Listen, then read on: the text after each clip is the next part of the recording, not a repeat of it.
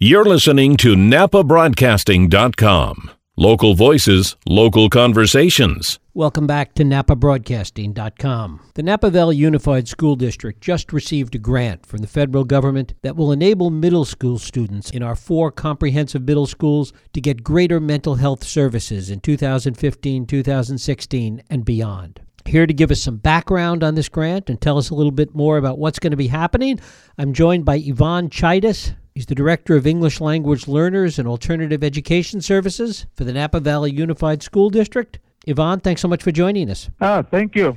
Great to have you here. First of all, tell us a little bit about this 3-year grant that the district has gotten and what it's going to enable us to do. Yes, we're very excited about this grant that we received for 4 of our comprehensive middle schools.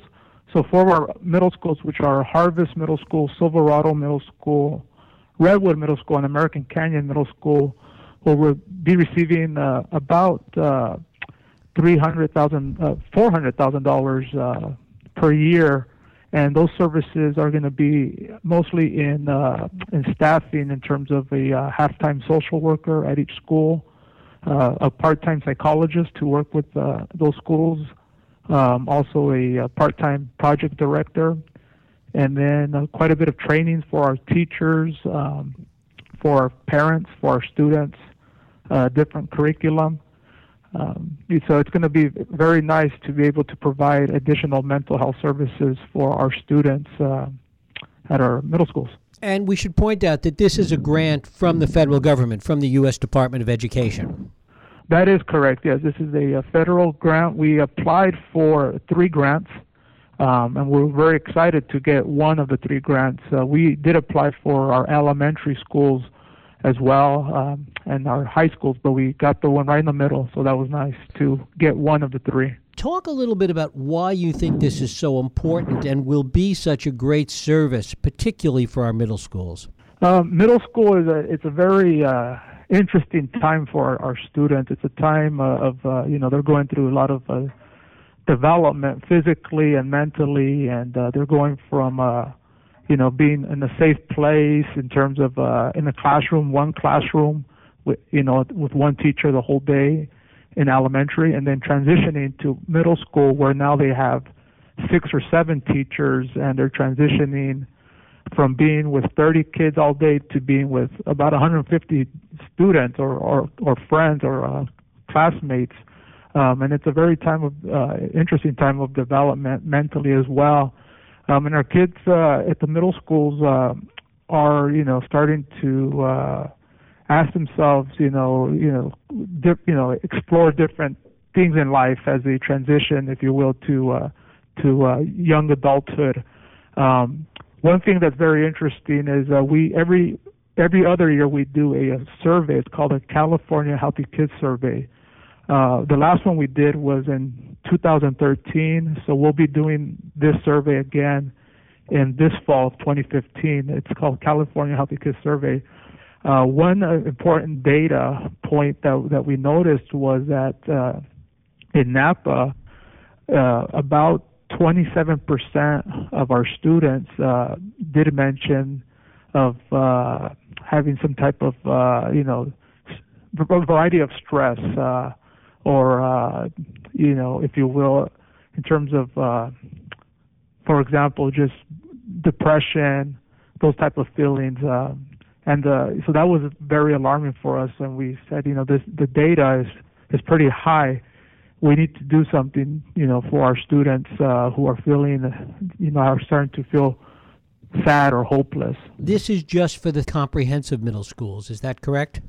So for 4 comprehensive middle schools, American Canyon Middle School, and then Redwood, Silverado, and Harvest. Is this just something that is going to focus on at-risk kids, or is this really something that's going to be available to the general population? This is for all students, so it will be for the general population. And what will actually be provided within the schools? What will be available to them? So they're going to have the specialist, the social worker, focusing on mental health. So improving the student ratios to access for, in terms of that direct service or group type of therapy. We're also going to be able to implement social emotional curriculum. We'll be able to bring in experts from the field to work with our teachers as through professional development. We'll be able to also have partner with some of our external partners, such as that are in the community, to bring in those community-based services as well to help with our work. But a lot of curriculum, restorative practices. We have a big component in our district called positive behavior intervention support, where we have a variety of strategies and trainings and curriculum for our schools.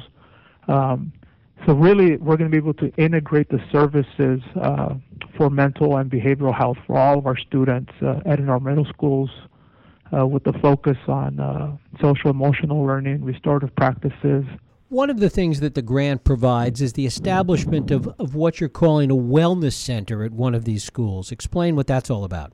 Yes. So in terms of a wellness center, right now we're exploring the actual physical space. The grant is allowing us to have all the components of a wellness center with a social worker, the mental health, the counselor, the academic counselor, the nurse, so right now we're looking to, we haven't determined a specific site yet because of, you got to have a restroom if you're going to have a nurse. So we're looking at what would be the best location to have a wellness center. And we're also working with our Napa Valley Education Foundation. It's one of their goals to provide support for wellness. So we are still determining what site's going to get this pilot of a wellness center. What coordination was there in creating this grant with mental health services that already exist in Napa County? Oh, there was quite a bit. So this was definitely a team effort. It was done in conjunction with many of our community agencies through Napa County Health and Human Services, many local nonprofits. We worked with a variety of experts that exist here, such as Aldea, COPE. So it was nice to really sit down in a room together to write this grant with many eyes and many input from the community and from district specialists as well. Tell our listeners a little bit about what goes into writing these grants. People hear all the time that somebody got a grant or a grant was written and like in this case, successful. But what goes into that process? It's a very big process. To get a grant of 1.2 million, it doesn't just happen just by simply just writing 1 or 2 pages. There's a lot of detail. You really have to begin with the end in mind. Think about what is the outcomes that you want to see with this funding. Usually there is requirements in the grant. It'll tell you what the money specifically is for.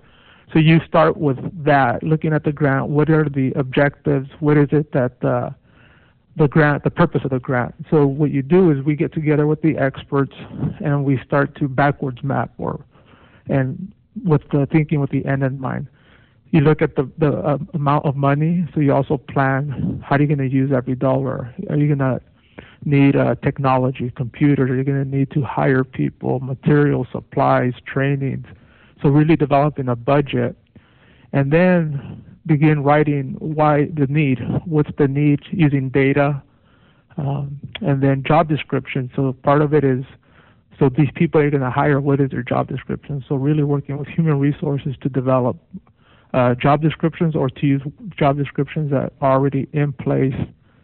So it's a very, very comprehensive, very detailed, and it definitely has to be input from many people. When does this go into effect?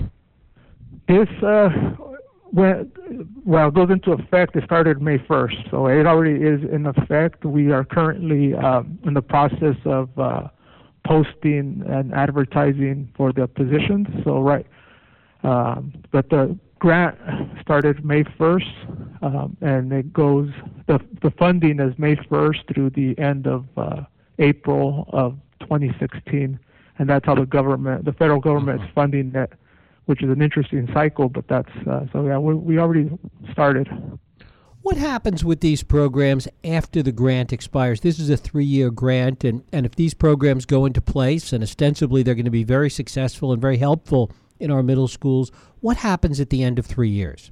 So at the end of 3 years, what happens is we definitely need to develop a sustainability plan, how to sustain these positions. Right now, we look at, there's an evaluation process that happens with this grant. So you do an annual evaluation. The plan is that we're able to sustain these social workers pending the outcomes are met. Also looking at how do we use the funding that we get right now from the state to be able to look at, right now we have this much money. Are we able to continue doing this work with what we have?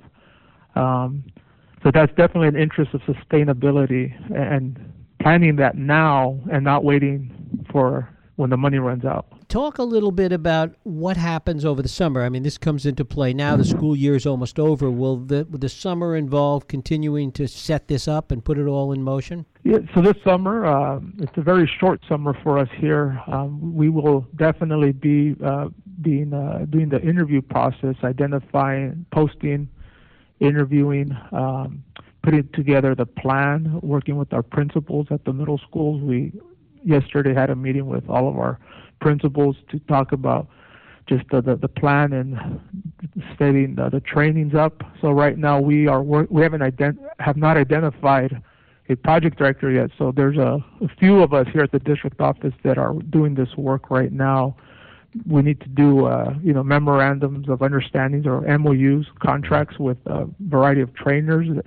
So right now we're putting everything into place so that when school starts, we're going. So that's what we're doing right now. Well, I thank you so much for coming on and telling us all about this. Yvonne Chaitis, Napa Valley Unified School District, I thank you so much for coming on NapaBroadcasting.com and bringing us up to date on all of this. Well, thank you for this opportunity to speak about this great opportunity for our kids. Thank you. Thank you. Thanks for listening to NapaBroadcasting.com. Napa Valley Radio, for the way we live now.